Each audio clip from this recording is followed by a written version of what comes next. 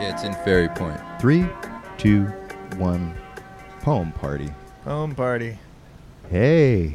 Hey. Party of Not the much. poems. Not much happening, but welcome to another episode of Poem Party. This time, live from The rooftop. a undisclosed roof, supervising supervising New York Stop City. down there. We can see the famous place they call New York City. The famous skyline, the shiny apple, the wide, ragged, rigid, serrated apple. The big blue baby. I see. The big blue baby. That's that's the Chevy building, the Chevy Chase building. and Yeah.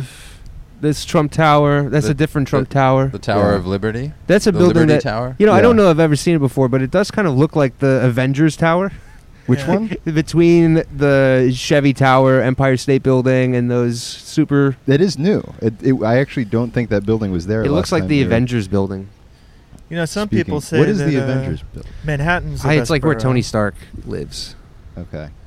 He lives in the Avengers building? Yes, Can you hear me? Yeah. like all of us. He works from home. Okay, we're still testing the levels here, folks. Let's get a 1, 2, 3, 1, 2, 3, 1, 2, 3. One, Okay, two, I'm going to three, bring 1, 2, myself 3. down slightly. 1, 2, 3, 1, 2, 3, 1, 2, 3, 1, 2, 3, 1, 2, 3, 1, 2, 3. Quiet, quiet, Un. quiet, quiet, quiet, quiet, quiet. 1, 2, 3, 1, 2, 3. I don't even know. We're just going to roll with it. We're just doing it. I thought I heard a couple loud points in it, but maybe you heard not. loud points. Yeah, and I yelled. Yes. Well, I won't Here, do that Actually, anymore. Chris, you keep going. Go. Give me some animation. Give it some animation, eh? That's very good. I don't know why. Hey, I that's don't really think I good. could do That's that the again only if I time wanted you'll to. ever do that. Yeah. Hey, that I was could do that if I wanted that to. was a really good character. I like that character. We need to get that It character in escaped. here more. I don't know what I was The thinking of Tom Birmingham. Hardy or whatever. Yeah, it's like Tom Hardy getting pulled up out of a well by his feet. Some animation, eh? Just some villain saying, "Tom Hardy, give us some more animation." Give us some more Dunk him back in the tank. animation. Give us some more animation, Tom Hardy. Well, Yeah, so we are indeed on a roof for social distancing reasons.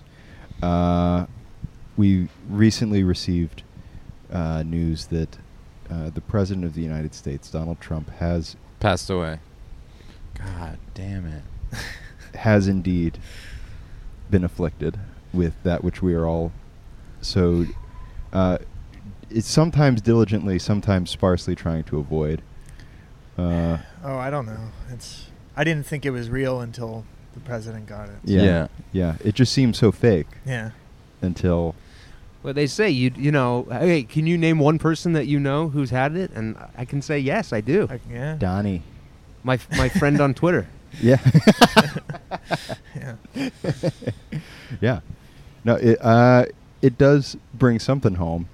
But also, this is the first time since, March, that we've all been in the same place together? Yes, Yeah, that's yeah. true. Yeah. I've seen Mr. Alex Bernstein, Professor Alex Bernstein, at work Yeah. up until, currently. Yeah. Up until this weekend. Up until currently. Up until right now. Mike, we've got some chow. Yeah, we ate. We ate some chow. We noshed. Chow down. Mhm. I've been in my apartment for the entirety of this whole thing, and I gotta say, it's getting old. Yeah. Well, you look bright-eyed and bushy-tailed today. Oh, Yeah. good. Yeah. The Z-Quil that I took to fall asleep last night isn't still in my system, apparently. Yeah. Well, and you're perched in a way that makes you look all the cooler. Yeah, well, I feel Than you ever could. cool, you know. Yeah, you're sitting on a corrugated steel spiral staircase that's painted lime green, with the hills of Queens behind you. I've had plenty of time to dwell on my style, and I think it's showing. It's now. sort of Mhm. like, Michael, it's like the rave version of those construction workers who sat on the pole to eat their lunch. Yeah. In a way. Yeah. Is what you've got going on right Well, now. those are some of my heroes. So That's what you did Tip back my then. cap. You sit on a pole or you sit on a girder Yeah. and You're- have your lunch. Yeah, your heroes are steel workers and ravers from 1999 yeah, who just saw The Matrix. yeah. Michael, what's the story behind your baseball hat? It's a vintage hat that was used by the San Francisco Seals baseball team. Yeah. It was a minor league team in the early mid 20th century that my grandpa used to be a fan of. Yeah. Okay. It's a cool hat. The vintage or Ebbitt's Vintage is the company. Yeah. I recommend it. But did they win? They won a little bit, yeah. Mhm. Joe DiMaggio played for them at one time. Mhm. I'd say that's winning. Okay. Plus, we love amphibious mammals. Yeah. Yeah, yeah. I was Sea just dogs. I was just imagining you going down to the beach in the Bay Area and all of the the seals congregating around you because you have that hat. Yeah, yeah. I mean, I've swam with seals before. Really? Yeah. And it's not safe because they, both because of their residue, their excrement is bad to Right. ingest, but also the sharks like to eat those things. Mm. I feel like So- they too would have the capacity to drown you. Yeah, yeah. If Or, they wanted. or like, bite your neck or something. Yeah, bleed Yeah. you out a little bit. Yeah. Like just give you a nip, and knowing what the sharks would do. Yeah, Yeah. eat this guy. Leave us alone. Yeah. Yeah. They're like, this guy is soft and supple. I'm just gonna take a little nip of the toe, Uh-huh. and you boys do your work. This kid smells looks like like fish. he's this kid looks like he grew up on the east side. He's not a very strong swimmer. So wait, was this was it a seal encounter, like dolphin encounters, where you pay and the guy has the wetsuit and they're like, the seal's now going to kiss you with his mustache No, it wasn't face? planned. It was a wild environment where I was snorkeling and seals appeared. I've also been kayaking in very kelp-heavy water in Catalina, and seals popped their heads up out of the ocean like periscopes Mm-hmm. and took me in. Mm-hmm. Brush you down. Locked eyes with you. Yeah. What is it? Gave you the signals. Echolocation? Yeah. Are they echolocating with you? They were doing something. I don't know. Luckily, Yeah. I made it out of that just fine. I prefer the idea that you were into the Northern California seal encounter. Mm-hmm. You put a fish in your mouth and it came up and plucked it out of your mouth. Yeah, yeah. they had you put on a musty, like body odor smelling wetsuit that was hanging up in a dark shack, Yeah. and they're like, "All right, here we go." There might be a business in this. I don't know. Yeah. We could get it started. No, but this hat, I feel like it's just trauma. It's just a trauma vehicle. what is? Really, that whatever that is, whatever that business would be, Yeah. it just solidifies traumatic childhood moments for people. Yeah, yeah. Like that's what the service is that you provide. Anything with water-based businesses have that capacity. Yeah. Yeah. Because we're not human beings are not like the best species for the water. Yeah. Although some would argue that we evolved from water mammals. Yeah, there's some There's Like the platypus. Can you see the resemblance between me and a platypus? Yeah. yeah, especially when you're wearing that hat. Yeah. When Yeah. you're wearing that long bill. Is there a story with your hat? No. No. I bought it because I liked how it looked, Yeah, it looks good. which is almost the polar opposite of why you bought your hat. It does yeah. make you look Pure vanity. It is a very you look very Northern California, right? I was going to say, Yeah. I bought it because, I grew up close to San Onofre Beach in Yeah, yeah. Southern Well, California. actually, your outfit's a little bit too eclectic to say that you look like you're from Northern California. From the neck up, you look like you're from Northern California. Yeah. Then you're wearing a pea coat, and Well, no, it's really more And of a then- chore coat. then Yeah. brown corduroy pants. So I like how I look today. Yeah. yeah, Thank I'm you. not saying I Don't read him. I'm just saying it's an assemblage. Yeah. You've got some East Coast, And, some England maybe if you wanted. but I grew up... You look Australian Okay. right now. All right. That's what you look. Ugh. Yeah. Yeah. This is an Australian hat. Okay. A pro-California Australian. Well, some people tend to conflate the two. So Yeah. there's a lot of Aussies down in Southern California. Yeah. Yeah. It's right at home. Yeah. Yeah, But I ain't nobody's insufferable mate. accent and Yeah. surfing. Yeah. Oh, aye. Yeah. Just butchering the vowels and Oh, shredding some gnarly waves. I've seen 13 waves today. 13 of them. That is I love the dean and the way they say teens. Yeah. Whenever I listen to like a Nick Cave interview and he's saying like we got 13 songs on this album. we had 14. Got 13 songs on every album. Yeah, because he's spooky, right? Nick Cave. Yeah. He would only have 666 or 13 You'd think it was tracks. bad luck. It's not bad luck. I can't. I've never actually met an Australian, so. Really? Well, I mean, I've at a distance. I've never intimately known an Australian. I had a couple of Australian people in my life be really mean to me, and so I have an aversion. What did they do? I don't know. They're just like I always say there's like a bro exchange program from the United States Oh, and totally. Australia. Oh, yeah. We send our broiest people to Australia to learn, and they send their broiest Australians to the United States. It's just a feedback to work loop. in media. Right. It establishes this feedback loop where it's like they survey those who are coming over, and they're like, well, they're bros. We'll send over our bros. That way we'll build this friendship. They know that we're similar, and then the more it gets more and more broy, they meet. I guess, is it bros and gals? Some Sheilas, bros, and what's the female version of a bro? Oh boy, Is it a woo girl? I don't know if A valley girl? Did you say a rude girl? Woo. I thought you said a rude girl, like Ska Reagan. I was like, no, I don't think that they're not a pair.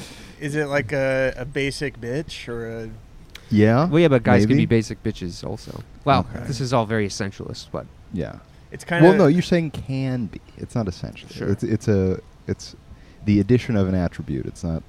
nevertheless, my Yeah. point is with my thing is like, you know how sometimes you're like, oh no, you have a very strong preconceived notion of something. Mine is shaped specifically by like two people. Mm-hmm. Yeah. Yeah. But then, of course, I'll meet a really lovely Australian person, and I'll say, okay, well, you know, I'm open to having my mind changed. Right. What's that? About Australians. Yeah. I have a good friend who's Australian. That's Ben. right. I've met Ben. Yeah. He's Yeah. a nice guy. Yeah. He is like. He is a bro. I would say, I mean, I love him. He's a good guy. But he has some bro-y tendencies. I feel like he's Australia's answer to David Wallace. He reminds me of David Wallace. and not David Foster Wallace. Not David. No Foster. I don't know David's middle name. Yeah. This is Shout out to the New Yorker. David Foster Wallace. David Foster Wallace. Oh, I just put my hand on the blade of this chair. Yes, you did. I'm sitting on a chair that basically has a knife on the edge of See, it. David Foster's Wallace, the Australian beer writer. Wait, did you say? Oh, I did miss Infinite that. Jest. Long joke. yeah. Well, Yeah. So Trump has corona. Trump has corona. I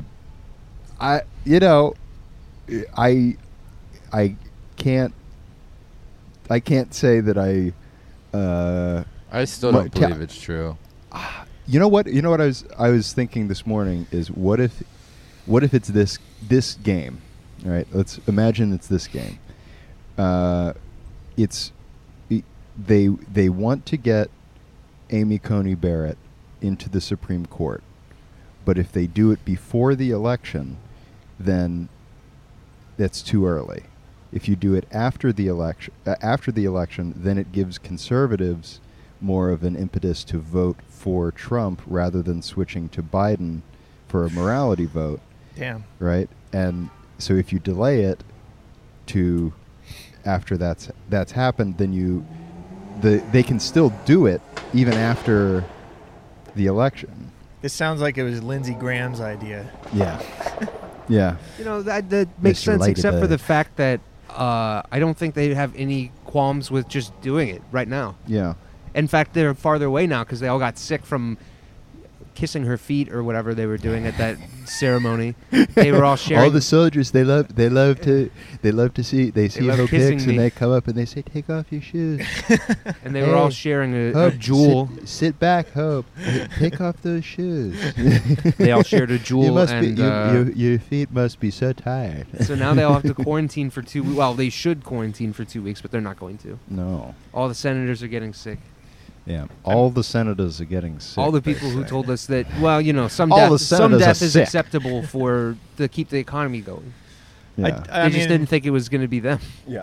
I'm a little surprised it's taken this long for Trump to get it, given how he's behaved. Yeah.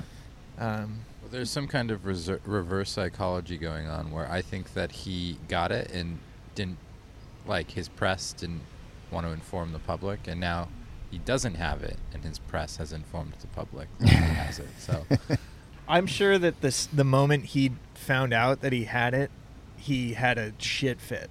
Yeah. Yeah, he's a he- germaphobe. I bet No he was. way. This is a bad germ. pissy. I think he wanted to totally take advantage of it. I think he was stoked when he got it. That guy, I don't think so. You can tell he's afraid when he talks. He's like, I think I feel okay. Very apprehensive. Yeah. He's not. He's not his usual self. Yeah. Uh-huh. He's thanking bipartisan efforts and mentioning his wife. It's things are not normal. He's asking all those people from that photo op where they were all putting hands on him. He's going to ask them to come back Yeah. and put their hands on him again. Yeah. He needs it this time. We're gonna bring back the orb from Saudi Arabia. We're all gonna touch it again.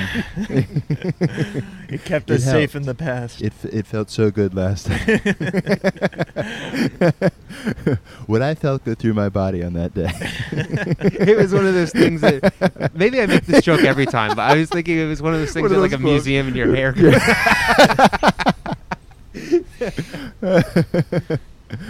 Oh my God! Look at your hair, MBS. Mohammed bin Salman. His hair stood right up on end. It was crazy. His thick forearm hair stood right up on end. It was so cool. And then afterwards, they smash a rose Yeah. into a million pieces, a freeze-dried rose. That was the second thing in the Bill Nye Saudi Arabia, United States demonstration. And a little thing with density with different colored things layered It's differently. like- yeah, the blue liquid and the red liquid. People. Oh. Well, does anybody at this present moment feel at all connected to the poetry community, whatever that means to you? Jesus, no. I 'Cause- don't. The poetry community feels even less connected to itself than I have found recently. Yeah. Yeah. It's kind of hard to feel like anybody is on top of things right now, I Yeah. lost all my momentum, certainly. Yeah. Yeah. I Me mean, too. in the 6 months, I'm doing more, I'm submitting more and getting some acceptances and stuff like that. And I'm reading more journals, but like that all feels like trees. I don't see forest in this whole thing. Right. Yeah. Eduardo Corral's got a new book out. Mhm. Henri Cole's got a new book out, long awaited for Eduardo, and less of a time since Henri's last one, but they're both supposed to be quite good, and I just haven't done it. I've been reading fiction, Mhm. The Dark Mistress fiction. Mhm.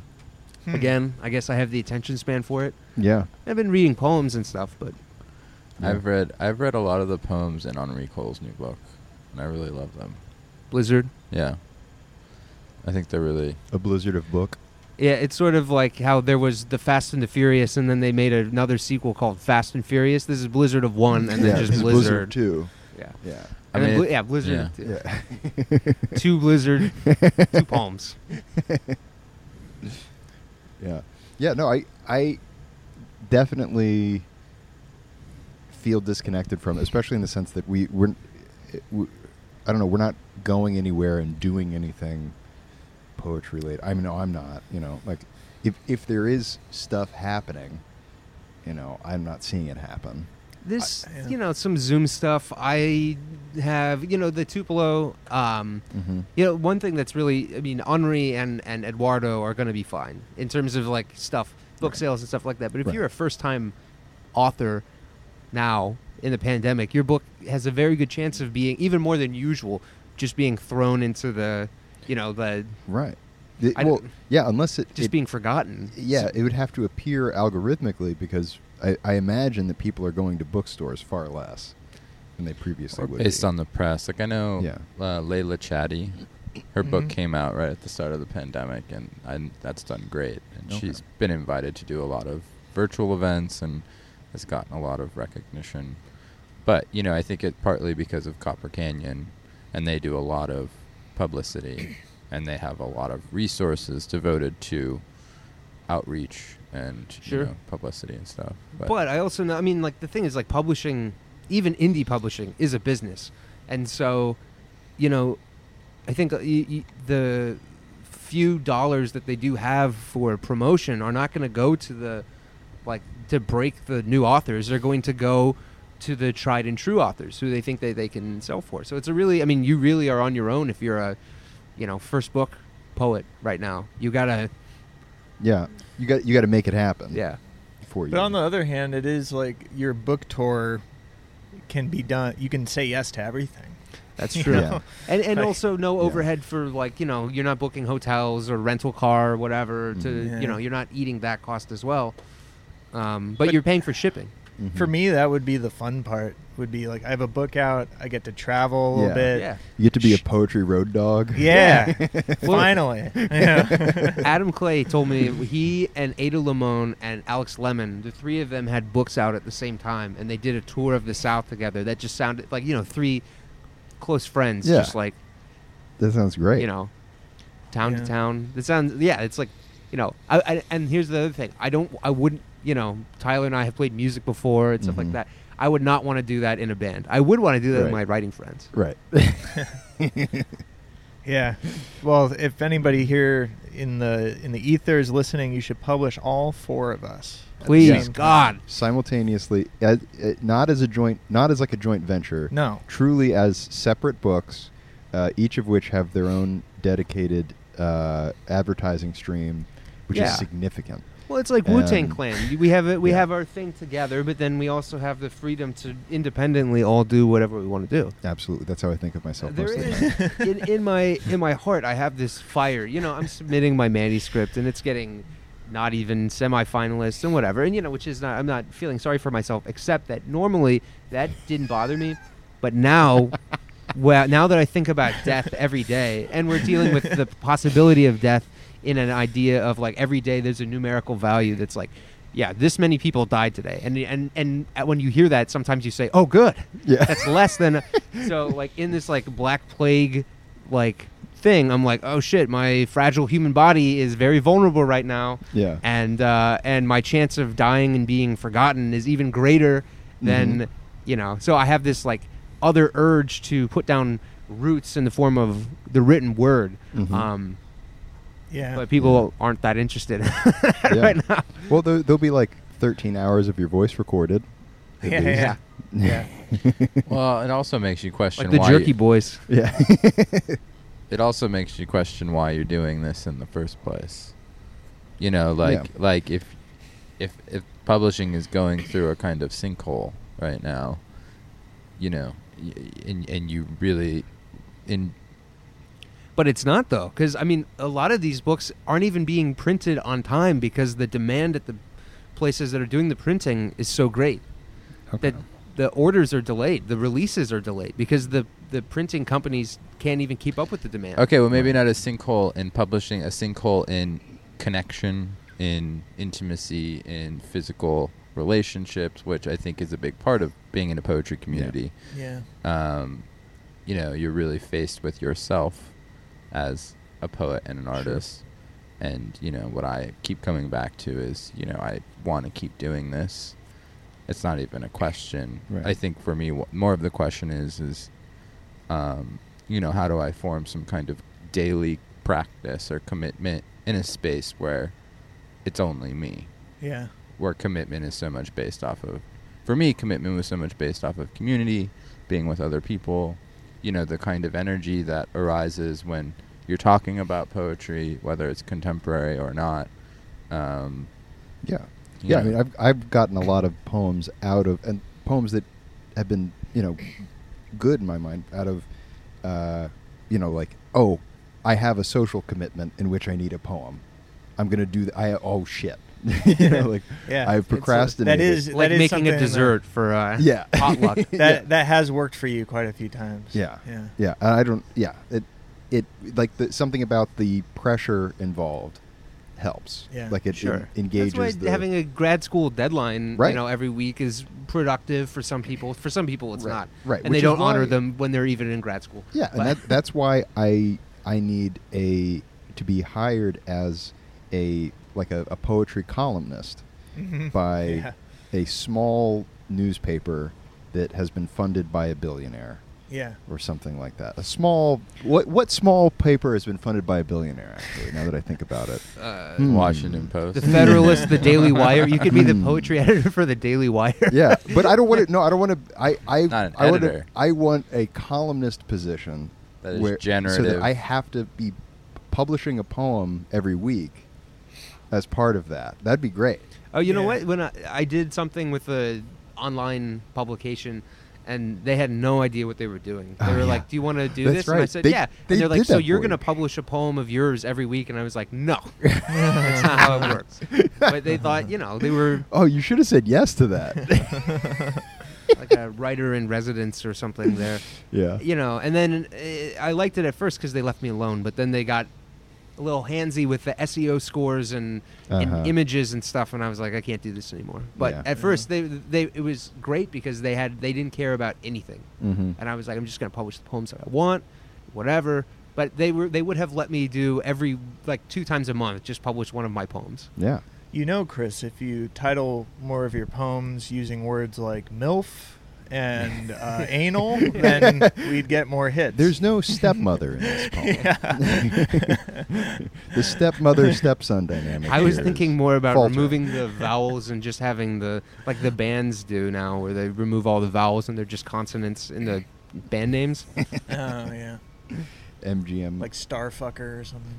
Mm-hmm. That is an older band at this point. Yeah. Or star fucking hipsters. I just listen to country music. I don't know anything about. But here's my thing about the whole thing, because I feel grimy when I think about wanting to do it. But you have to have some sort of, there has to be a little part of that to even submit a poem, right? Or to even show a poem to somebody. What you mean? You write it and then not burn it or keep it in a diary that your family's confused by after you die. Right. Yeah. If my parents found the collected works of Tyler Green, they'd be like, "Oh no, yeah. Oh, we should have. I wish we had known this earlier. Yeah. We could have gotten help. Invested in some therapy and maybe some exercise trainers and Well, I nutritionists. I think Chris, like you're saying, the act of showing someone a poem, there's you believe in the poem, you believe in yourself. There's a certain element of conviction, and for me, that's kind of gone out the window in the last 6 months. I know before the pandemic, every time I sat down to work on poems, I felt accompanied by actual people who I hold dear. And now I feel like because I don't have that feeling, it's I don't, not only do I not want to show people, not only do I want to show you for the poems I'm working on, I don't even sometimes believe in the poems that I'm working on. You know? Which is, I don't mean to be a downer. Obviously there are elements in that process that I really love and delight in. But, there's a certain kind of just why do it right now? Why do it today? When I think of a poem, though, I think of them like those little rovers that they send out to the farther planets. Oh, maybe you'll meet somebody someday. Maybe you'll pass this. It's like sending the Mars rover out and looking for life. You want to make a connection. Matthew Rohr has a poem about the Mars rover and that idea of sending the poem. Sending the poem, it's not about poetry, but the metaphor of the Mars rover and searching for the unknown and and also the idea of escaping someplace necessary is involved in the poem.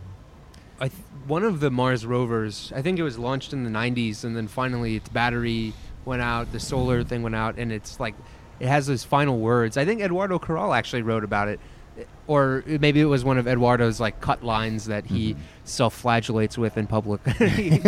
He does that thing where he posts all of the lines that he cut that none of us would have the gumption to do, but Eduardo does. But you know, the last words were devastating. They're like, I'm tired now. I'm going to sleep. Because it's communication back to NASA. I'm scared. Yeah, No, it's like I'm that. Scared. Yeah. Which means that somebody coded it in for it to do that. Yeah. Yeah. Which means that was a planned communication. Fucking nerds. Yeah. Yeah, like they were like, oh, this is gonna like that's such a theatrical move. Yeah. Yeah. You know, it was like That's true. A theater kid that was It's like good poetry. at science. Yeah. Well, no, it's Yeah. more like you watch Space Odyssey so many times, and you're like, you like Space Odyssey, dude? Yeah. You Mhm. know, I don't know. Well, for me lately, I had a lot of juice like the first 3 or 4 months of the pandemic because no one had left me alone for that amount of time, and it turned out that I could have used it at that moment. Yeah. But presently, over the last month or so, I've had to wrestle with, despite how casual and composed I seem, I've been rattled by existence, shook to my core. Boy, Well, you could have fooled me. You look great. Yeah. Yeah. Yeah, I've been struggling with the big D, depression, and the big A, anxiety. The big D. and you know, just not really able to get through the day sometimes without feeling bad. Yeah. But- No, I mean, I feel that too. It's been a very strange and bad 6 months. You know, yeah. And when we were like, well, we should get together, what should we talk about? You know, I said I wanted to do nostalgia with a capital C. Yeah. Something got lost in translation. I like that better. Yeah. But I said nostalgia as a concept with a capital C. Right. And Alex said nostalgia with a Capitals. capital C. You know, it's a complicated thing. There's a lot of people will tell you that it's dangerous and that it's bad and even fascist. And it is, you know, it can be used for all those things. But I don't think that there's anything in particular wrong with looking back on a time and being like, wow, things are much worse now. I'm gonna the idea that nostalgia and fascism are equaled in any way. Yeah. Yeah. I mean, I understand how fascists... I'm gonna shake my head at that one. That's it. I don't get it. I understand how fascists use nostalgia. Sure, Of course. Oh, yeah. Sure. But- But it's manipulative. right, because Yeah. it's a false nostalgia. Yeah. When it's used by fascism, it's creating a nostalgia for something that never existed. Yeah. That will be carried into the future. But Or even the bright, beautiful future that you've never thought possible until Stalin could provide it for you. right. Think about... Okay, have you ever watched a video, a song on YouTube from like released more than 18 months ago? Yes. So you go down to the comments, and there are like 14-year-old kids that are like, I remember this when I was just 12 years old. Like, they're legit like nostalgic for a time 18 months Yeah. ago. So that is partially a, you know, there's a mechanism. But I mean, people's lives are getting worse, and they are longing Yeah. for a time when their lives weren't getting worse on a regular basis.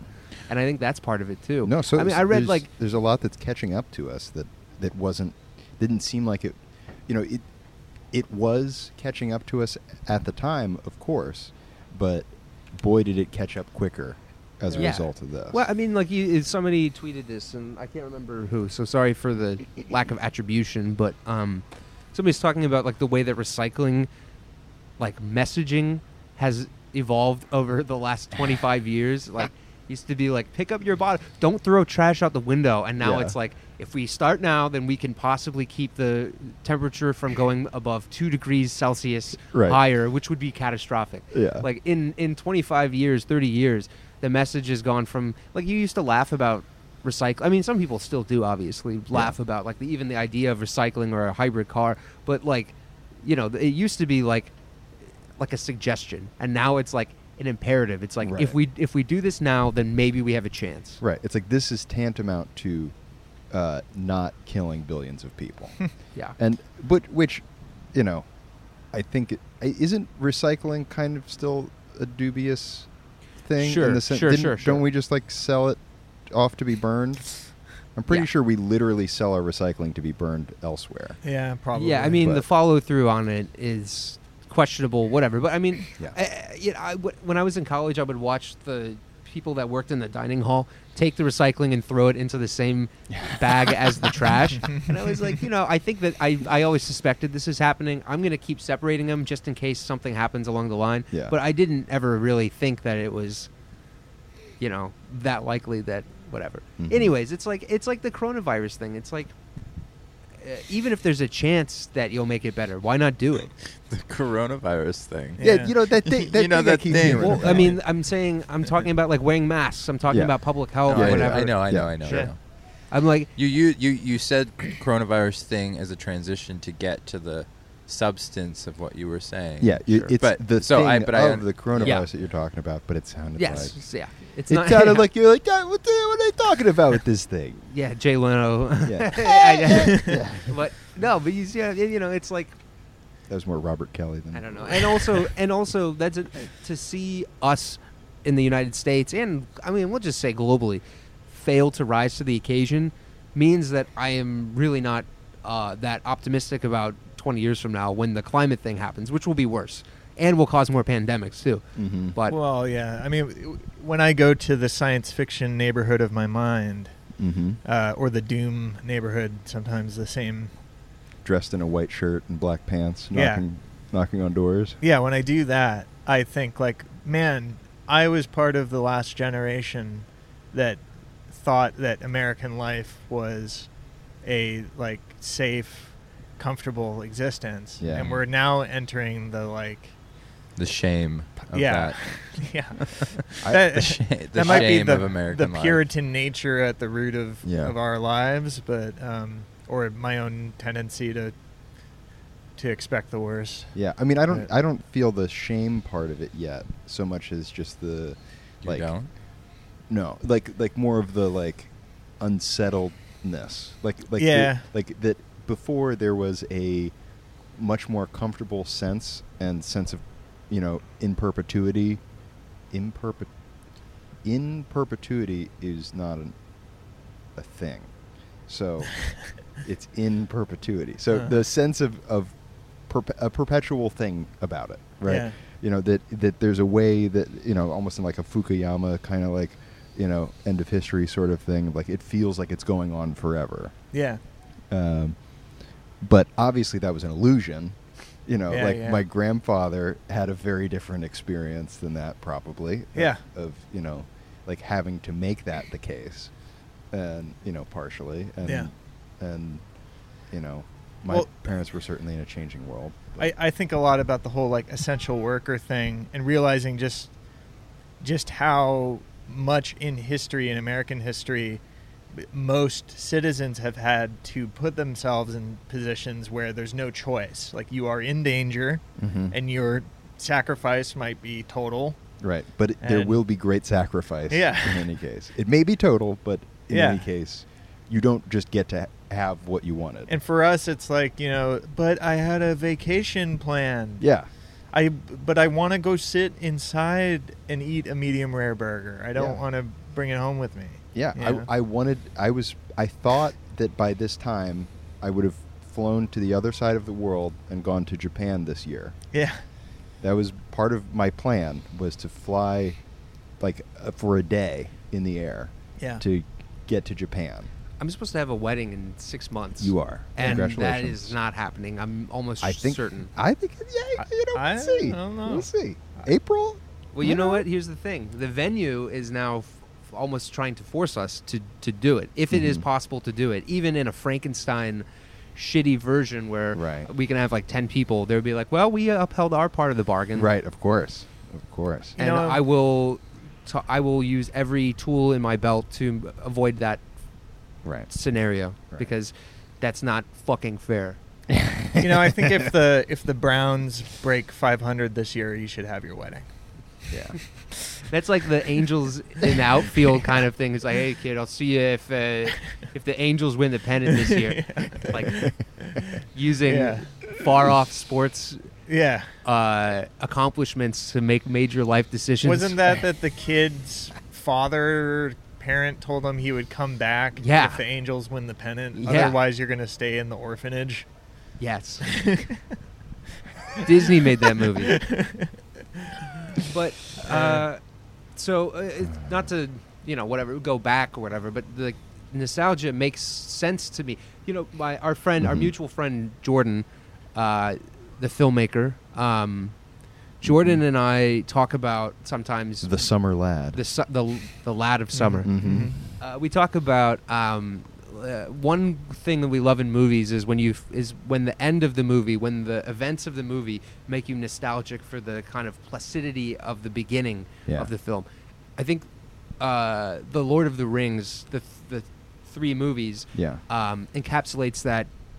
I think better than I'm not crazy about those movies except for that thing where, when they're in like the depths of hell, basically, they're thinking about like how like calm and peaceful the life that they left behind is, and a lot of that comes from Tolkien himself, coming from World War One experience. Like I can't imagine like experiencing that, but like that after considering what was the life before it, and then like the sudden shock. Every day I'm going to blow a whistle and you're going to run towards the other guys and they're going to spray gas on you. Now I sleep underground in the water. With rats. My feet are rotting off. So I don't think it's wrong for us to say, yeah, he deserves to be nostalgic for not being bayoneted. Yeah. Every day. I know I would be. Yeah.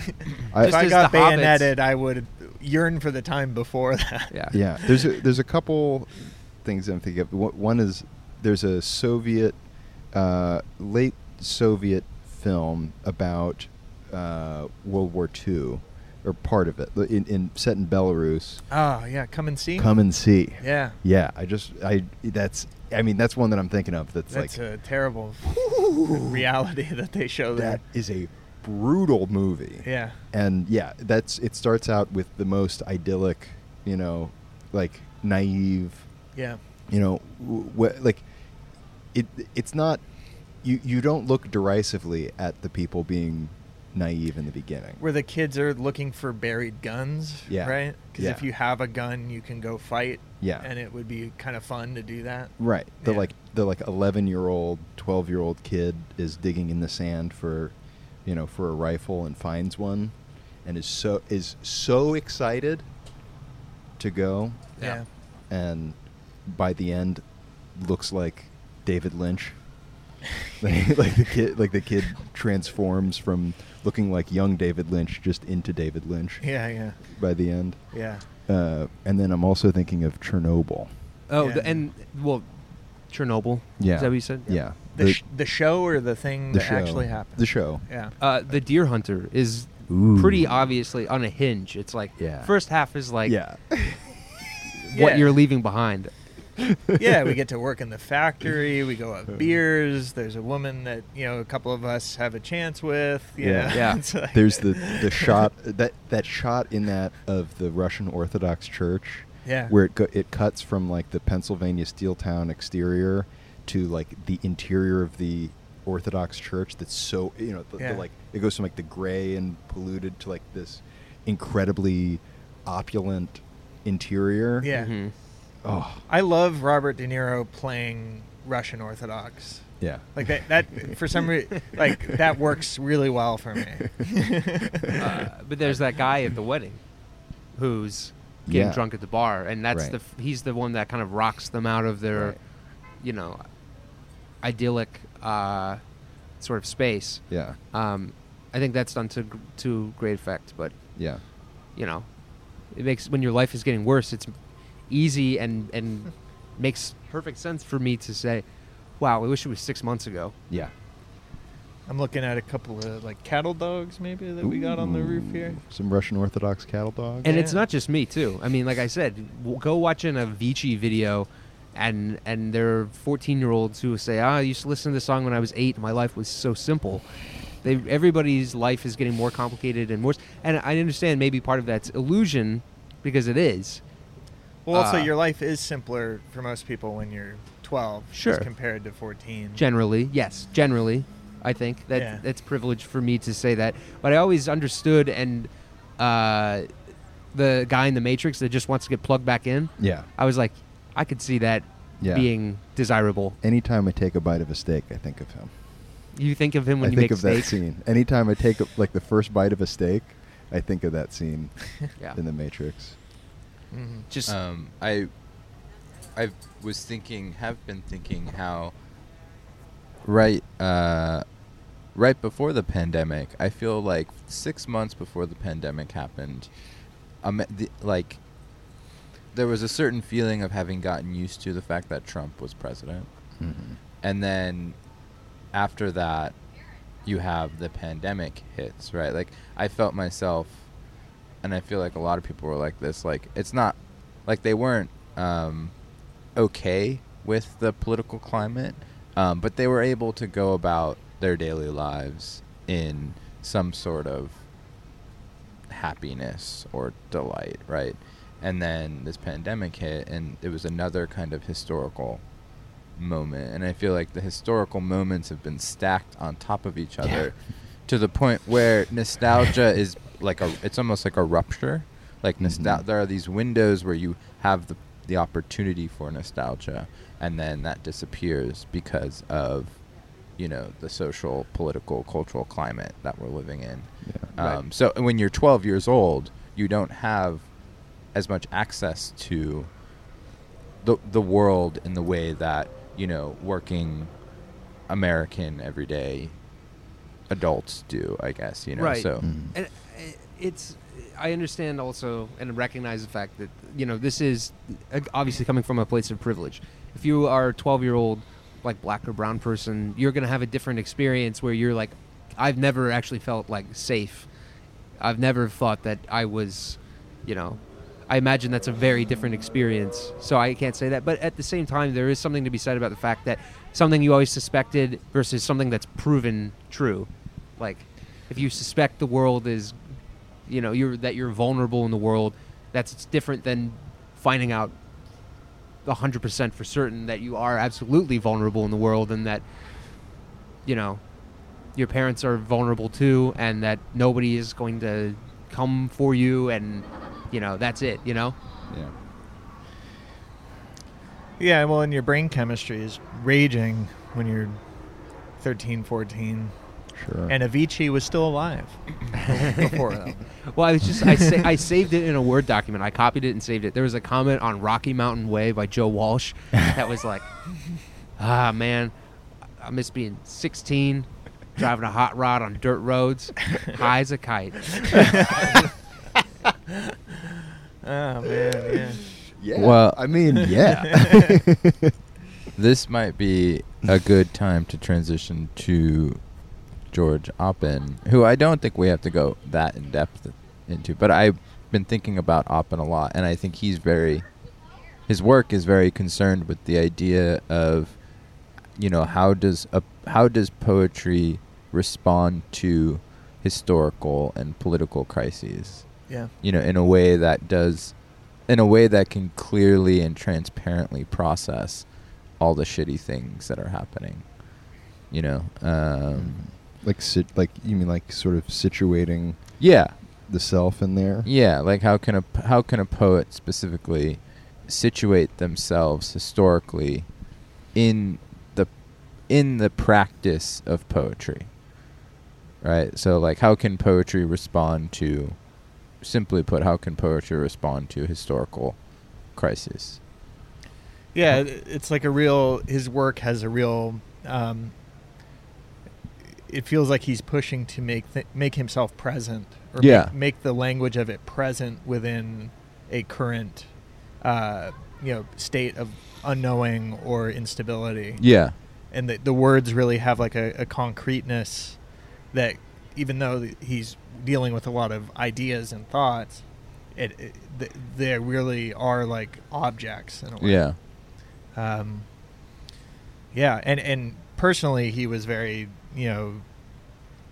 invested in politics and culture and all that. Well, I know in the late 20s he was involved in the labor movement in Brooklyn and went door to door trying to kind of advocate for tenant rights and union rights as well. Yeah. Like he was both involved in the housing in some kind of housing movement in Brooklyn. I'm not really sure the total context, and there was a labor movement going on in Brooklyn. I think it was like 1927 or 1928, where he was going door to door trying to persuade people to, advocate on behalf of certain workers trying to unionize. Mm-hmm. So he was very involved in that political climate. And then, for 25, 30 years, he was audited by, I think it was the CIA or the FBI, and he moved to Mexico with his wife and, didn't write poetry for, 25, 30 years. And, he was a dedicated Marxist or yeah, socialist? Communist, yeah. And, his work has meant a lot to me for a while now. I sort of I can't immerse myself in it for too long in any given period, but he's been sort of a steady, Is it that something pushes you back from it, or is it that it... No, it's that when you read his work, it takes a lot. You have to put a lot of your own... You have to really immerse yourself in it. Yeah. I found that. I found that for sure. Is that it kind of it requires such, it really plays all of the, or it uses all of the different tools available in a way to make the language very, very tight and specific. And if you're not completely on while you're doing it, it kind of rebuffs you. Well, the reading of his work is a practice, much like his writing practice was a way of, rooting himself. You have to kind of submit yourself to the incremental participation. Right. Well, I mean, there's a feeling of resistance built into the process of reading and the process of writing the work. Yeah. Not only physical resistance in the language, but that is matched with, the larger, maybe social or political resistance that he was trying to involve himself in. Yeah. Mm-hmm. But the idea of how do you respond to a historical moment in the present? How do you respond to a time that is historically meaningful in some way? How do you do that when that history is happening as you're doing it? Yeah. If that makes sense, So it's like for him, my impression was that he was really trying to carve out a daily practice where he could go to this emotional, mental space where he could process through clearly the things that were happening. Yeah. There's a lot of, I feel I feel a little bit of, regret already that I didn't start doing a daily, I couldn't get a daily thing going at the beginning of the pandemic. I wanted to, but I was very emotionally charged at that point.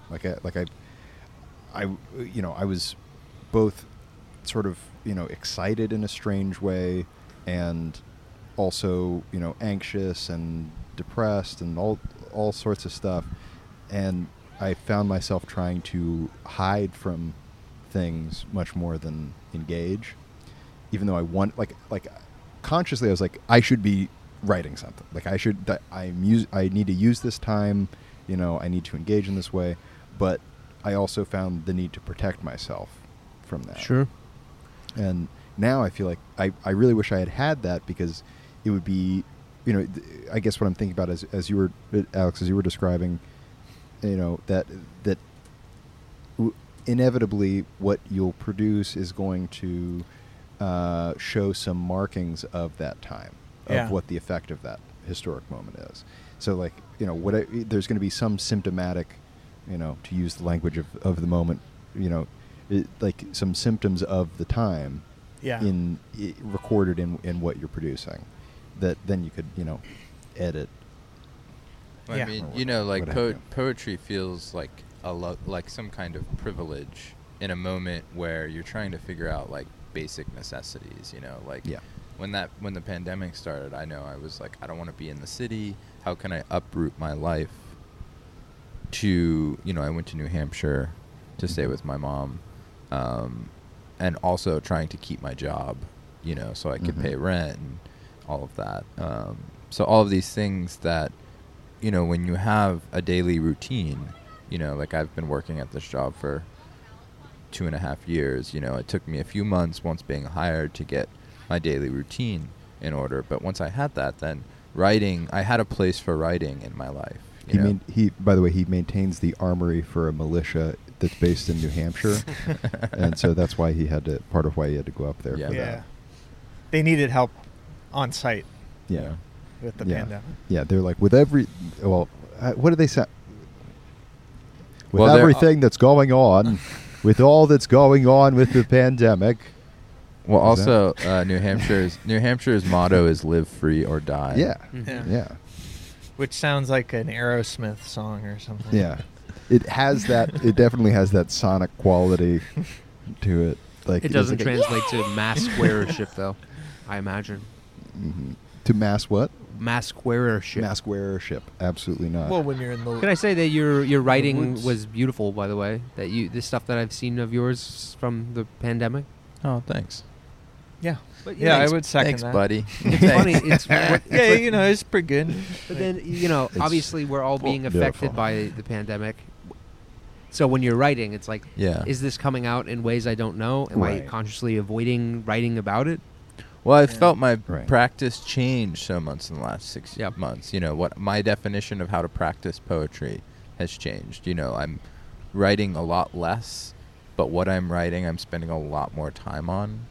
So there's a way of there's a kind of relationship that I'm building with the work I'm writing, that I'm happy with, but I'm not happy with the lack of production or the lack of being able to do it on a daily basis. Because for me, as much as I believe in poetry as a community and a social practice, I do also believe as a personal level that I want to be doing it a lot because it brings me a lot of joy.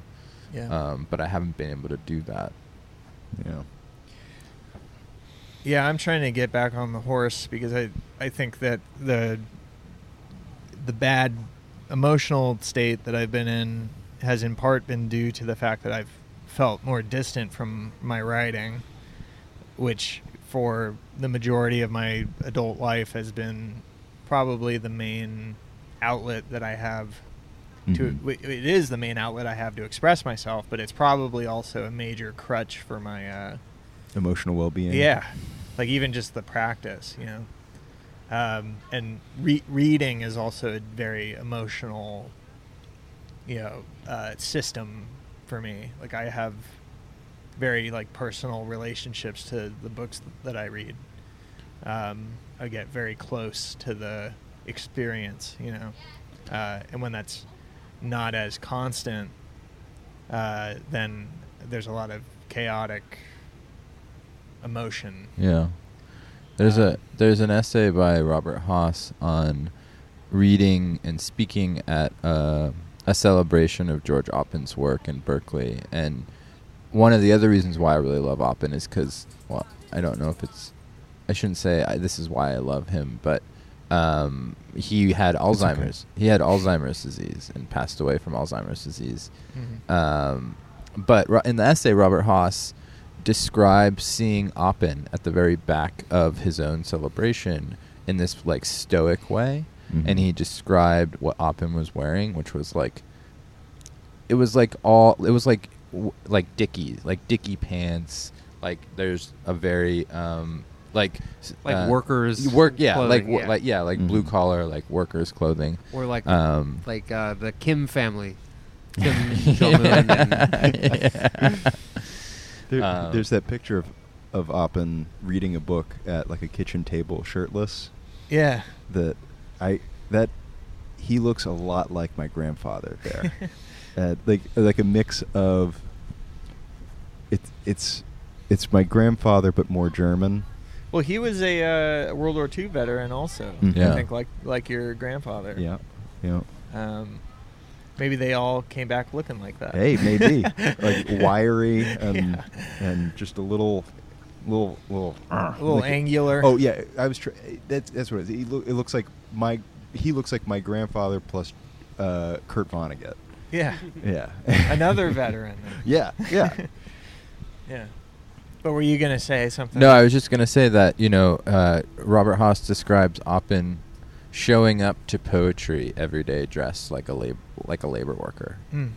Like for him there was a commitment to the labor involved in poetry that he was committed to from 19 years old, even though he went a gap in his life was not writing. He was very much committed to the idea and the practice of poetry, even if it meant not writing it.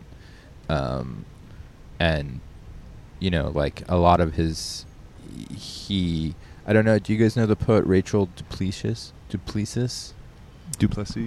Yeah. Duplessis. Is it Duplessis? I think that usually that name's pronounced that way, I don't but know. I'm horrible with pronunciations. it's okay. I'm not Um, familiar. no. No. No, I mean I don't know about her that much, but she was a friend and student of Oppen's, and I've read some of her work on Oppen, and it's a quality that she points out in knowing him as well, is the idea of being like morally committed to poetry as a daily practice for an entire lifetime. Yeah. Mhm. See, I actually don't agree with that, and I don't like that in my own life. I have always appreciated it as the escape. I have always been. I have always appreciated it as the thing that, as soon as it becomes a practice, I'm not happy with what I'm doing. Yeah. I do frequently get inspiration, and I, will be seized by it, and then I'll write then. But if I try and sit down every day, it won't happen. Well, And yeah. that was hard in grad school too. Yeah. What was the distinction Lucy came up with? Which there's the ox. No, and well, it's the. I don't think it was Lucy, but it's the fox and the hedgehog. well, Lucy came up with Oh. the ox and the cat. Yeah, Oh. it was Yeah. partially based on a poem by Pittsburgh. Jack Japan. Gilbert? Jack Gilbert. Pittsburgh in Japan. Well, no, but the point is that there's not one way. Sure. There's not I a thought you were right or saying a wrong. name. I thought Pittsburgh, Japan was a name. Sorry. Go ahead. Right. We all have our own diagram Yeah. Right. of writing. I'm just saying. In my personal life, at times there have been times where I wished I was that kind of writer, and then Yeah. when I try and do it, it sucks. Yeah, no, I can't. I mean, this is the way I am with literally everything in my life, though. Is like all the things that I like, I wish I could do in a consistent way, and I consistently fail to have that be the way I do it. Sure. And instead, it ends up being me for 2 days doing what I like, and then somehow getting out of that for another 2 and months. Flossing. I feel like also I might be I'm generalizing a bit. Like I don't think the practice of poetry means to write poetry every day. Sure. It's to Yeah. be engaged in the act of poetry, whether it's writing, reading, editing, talking about it, whatever it is, but there's some kind of conviction at the root of practicing poetry and all of its different kind of avenues that, I mean, even if you're an ox or a cat, there's still the identity of yourself as this thing that you believe in, not only for yourself, but for some part of the world. Yeah. Yeah. And your life being a way of sharpening detail into, a remnant of your Yeah. experience. You know, it's, I mean, I know that Oppen wrote Oppen wrote like kind of scathing critique of Ginsberg's Hal, and then also did not like surrealism or any of the isms that, like, he didn't like counterculture poetics or counterculture poetries because he thought that they didn't engage truthfully enough with what was going on in the world. So it was a political thing, probably. Yeah, Essentially, yeah, it was that yeah. Allen Ginsberg. I got Jack Gilbert and Allen Gilbert and Allen Ginsberg in my head. Allen Ginsberg's Marxism was serious. I mean, it's the same thing happening right now, right? Danielle came back yesterday from she was out and she got the Trotsky newspaper. Did she really? Yeah, they given to her. Yeah. And then they were like, "Oh, we donate money." No. Yeah. But No. there's that same thing. I'm gonna guess that the Trotsky newspaper guys and the DSA guys are probably not compatible. Yeah, well, the and- narcissism of small differences kind Yeah. of thing going on. Ginsberg was kind of a hedonist more than he was like Buddhism and Marxism or whatever these isms that he played with were a means to like joy and ecstasy of the flesh. Yeah. And even the type of Buddhism that Ginsberg pursued was kind of like rooted in like drinking and fucking at the bottom of it. Yeah. Yeah. I mean, at the level of his poetry as well. I know what Oppen critiqued was the idea, like his rhetoric and the flourishing of language, the decorative aspects of language. And I think there were people who fell into that trap more than Ginsberg, but I think he was critiquing Ginsberg because I think this was in like the late 60s that he wrote this critique. But that was a good time to criticize Ginsberg. That was about the time to start. Yeah. Oppen also strikes me as like a very domestic man, and like I know that he and his wife had a very like rich, lifelong partnership. Yeah. She wrote a memoir about their marriage. I Yeah.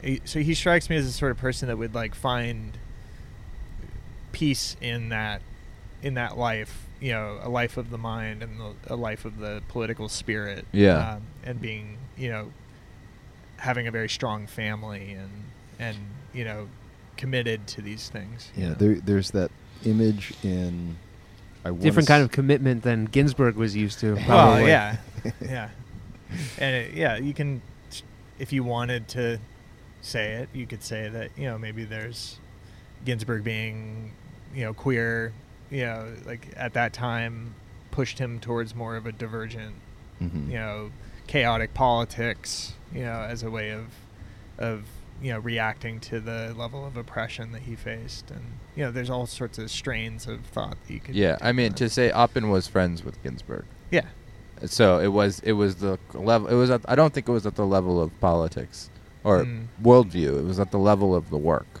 yeah The connection between the work and the worldview, right? For Oppen, there's a clear line of connection between the work and the worldview, whereas he thought that there was some kind of disconnect for Ginsberg. And I can see Ginsberg arguing with that. No, yeah. I could still see the hang being kind of weird. Yeah. Like I don't know. I mean, I could see it working, but Yeah. I don't know. You say that he's domestic and I mean I don't know why we're even, maybe just because I did it, but I don't know why we're comparing Ginsberg and Oppen per se. But you talk about the domestic, and when I hear that Ginsberg wrote Howl at the kitchen table, I have a hard time imagining him even having a kitchen table. Yeah, that's the quote unquote kitchen table. Yeah, that doesn't. I don't envision it. Yeah. I mean, that's my hang up, but yeah. Well, but Ginsberg's home was many places, He was kind of an The road even. Yeah, and he was an outdoor cat, Well, I mean, I brought it up because I was trying to imply the point that Oppen's commitment to the practice of poetry often led to a kind of judgment that if you weren't on his level was borderline offensive, Yeah. It's like he was known among his circle, He was both snobbish. students, like as being snobbish, but also witty and kind-hearted at the same time. What a highly unusual combo for a poet to have. Yeah. I've never seen that combination ever in a Yeah. poet in my own experience. When writers tell you that your problem is you're not writing enough, you have to roll your eyes and you can't talk to them. I mean, maybe sometimes that is, but like some people are like, "Hey, you're just not writing enough, buddy." Like that's from tremendous privilege too. Yeah. Not that I you couldn't need write to, more, but you need to not earn a living and instead Yeah. create poems and subsist. I don't know. I feel like I really need to figure out a way to develop an independent income stream that isn't a job that I will inevitably grow to hate in a year. oh man, I thought of the best idea while we were talking. Mm-hmm. So we're talking about how if we didn't learn our lesson now, we're never going to learn our lesson, and we're on a collision course with climate change and Mhm. all these things. And we've seen how some certain supporters of the president are, licking subway poles to support the president, whatever. Alex. Here's what you do: you buy Spreading misinformation. all the property that's going to be underwater Mm-hmm. in like 10 years, like in Right. the most undesirable and immediately climate disaster, impacted. Right. You say that the most patriotic thing you can do to support the president is prove that you will purchase these properties to Mhm. show that there's nothing wrong with it. Right. Then you create a market for people who specifically want houses in disaster areas. Right. And Like, so you buy it first, right before it becomes a meme. And then by making it a meme, it drives up the price significantly of what you just bought, so that then you sell it Right. to those people that you just memed into wanting it. right. Because Ben Shapiro, I believe, was like, why don't they just move from the fire areas? And it's like, nobody wants to buy a house in a fire area, but maybe they do. Right. You say, Right. Well, along those lines, I am going to be relocating to the great state of Florida. Florida. Yes, Florida, where it flows thick in the water. Yeah. It's no accident that they named it that, by the way. Yeah, The no, it's no, fluoride. that way back when it was a Spanish colony Yeah. in the 1600s. That's exactly what they were thinking. Lord Fluoride. Yes, this is the real long con of the Spaniards. There's your book title. Long time. I have several poems about Florida Yeah, as an idea. yeah, like as an idea in the Spanish mind. Well, like the idea that, because you and I have talked at length about like all of the Midwesterners who moved to Florida, Uh-huh. the utopian Yep. ideal of it, and like the, even having Disney World there. Yep, my adds to conviction the- is that everybody in the Tampa Bay area, their dad is from Ohio. Yeah, So and everybody from where I grew up goes to Florida, or has family that lives in Florida. right. It's different for Miami. It's different for Jacksonville. But in Tampa, everybody's dad's from Ohio.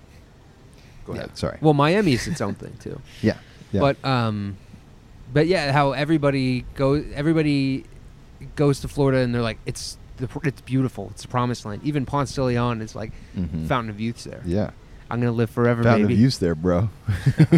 Like everybody goes there on a promise and then ends up being in Florida. Well, that's the thing. It's like everybody. Yeah, people go there thinking it's paradise, and it's not that. It is nice. Don't get like I grew up there. I hated it when I was there, but when I started to grow up, I was like, oh, okay. Actually, I see what's good about it. It was now that it's not just the place I grew up. Right. But people go there expecting it literally to be paradise, literally an escape from their trauma, and they get there and it's certainly not that. Yeah. Whatever it is, nice weather, great beaches, Yeah. good food, Sure. seafood aplenty, But but the irony is highlighted in that movie, The Florida Project. oh yeah. Which the Florida Project was the name for Disney World in Right. Orlando. Right. But the irony being that there's this very depressed area where the helicopter flies over. Oh, yeah. Aesthetically, by the way, that is exactly where I'm from. Yes. Like Okay. that, if like I didn't grow up in those circumstances, but aesthetically, that was shockingly accurate. Yeah. Yeah. That was a good one. I never liked Florida. No, I'm not Anyway. crazy about it. My grandparents are in the Jacksonville area, and I go periodically, and it's okay. And I don't golf anymore, so. But maybe you would appreciate it. Yeah, I was telling Tyler that last night. I told him I was going to miss him and preparing to visit him in Florida, and found myself on Google Maps last night looking at possible golf courses to play down there. And by the looks of it, I'm not going to be playing much golf. So, but I mean, like, Chichi Rodriguez was a great golf course when I was 12 at golf summer camp. Yeah. So Alex is actually good at golf, so he is. yeah, He whatever. I bet I spent more hours at a golf course than Alex has.